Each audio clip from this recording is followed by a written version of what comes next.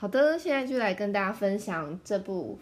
大娱乐家 The Greatest Showman。当初我是2017年的时候到电影院看的，我真的当场被震撼到因为我觉得它整体的气氛啊，或者是 inspiring， 就是非常的好看。那时候我在电影院还有一幕差点感动到哭，这样就是真的很好看。大娱乐家它是一个歌舞片，它是从一个真实故事改编过来的，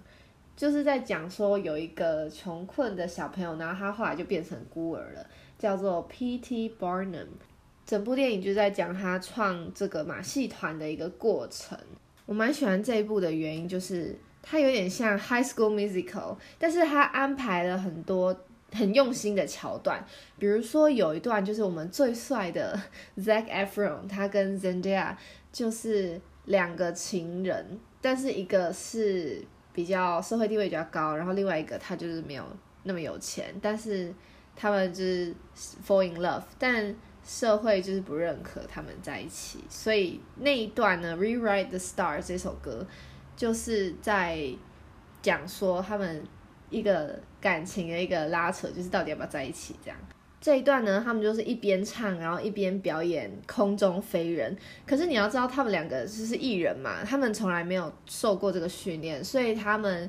有一个 YouTube 记录他们影片，就是他们练习了好几个月。后来就是这个非常需要默契，因为他就是一上一下，然后非常的危险，然后终于他们就是一起完成了这个表演。这部里面我非常喜欢一首歌叫做 This Is Me， 我觉得它也算是这个电影的一个核心，就是在 find self identity， 就是在寻找说真正的你是谁，然后你是怎么呈现给大家。还有因为它这个背后的一段是说，就是一群比较特殊的人在马戏团表演嘛，那当然就是外界就会觉得说他们很奇怪，然后就来看他们表演。但是因为他们越来越红之后， P.T. Barnum 就是有点不想让他们看到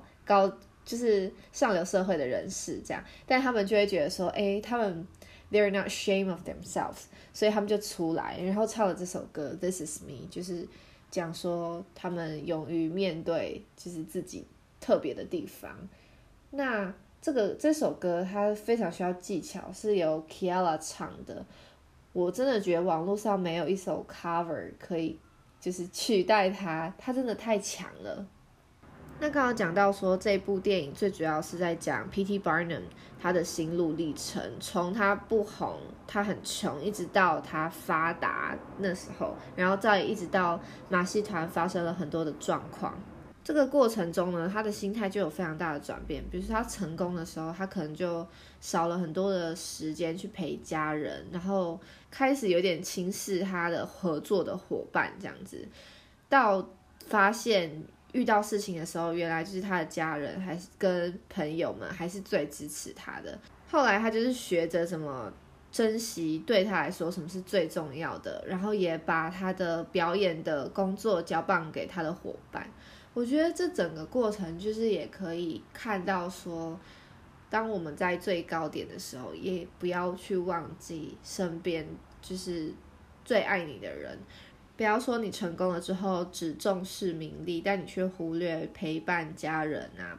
朋友相处的时光。那前面有提到我看这部看到 This Is Me 的那一段，我就觉得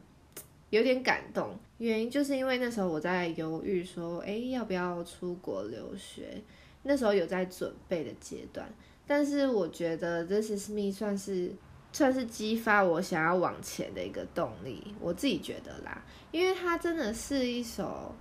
很有 power 的歌，大家在心情不好的时候也可以上网听听看。这部电影真的很好看，因为它整个节奏快慢都是刚好，就不会觉得它很拖戏。而且我觉得有一个很重要的点是，很多歌舞剧它的歌都不好听，就是很像为了要唱而唱，或者是其实也没有唱出当下那个电影的情境，或是那个角色他心里面的感觉。但是这一部我真的觉得他每一首歌都配得很刚好，而且他不是就只有纯粹唱跟跳，他有很多的一些桥段是用动作去配合它的节奏，我觉得这个点就很厉害。有一段我真的很喜欢的，就是《A Million Dreams》里面的一些歌词。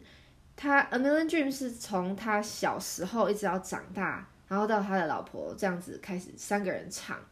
那他有一句叫做 "We can live in a world that we design"， 我觉得这个就是很像，虽然现实生活中在这个社会里面可能就是会有贫富差距的一些问题，但我觉得他要表现的意思是说，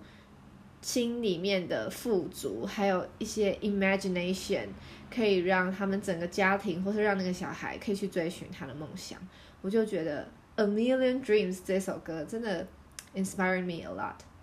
所以我真的很推荐大家去看这部电影，还有搭配我们的追剧好朋友星球工坊爆米花哦。我们的 podcast 可以在 Spotify、Anchor、Google Podcast、iTunes 上面全部都可以听得到哦。你只要搜寻安宅 podcast 就可以找到我们。安宅饮料店，我们下次见，拜拜。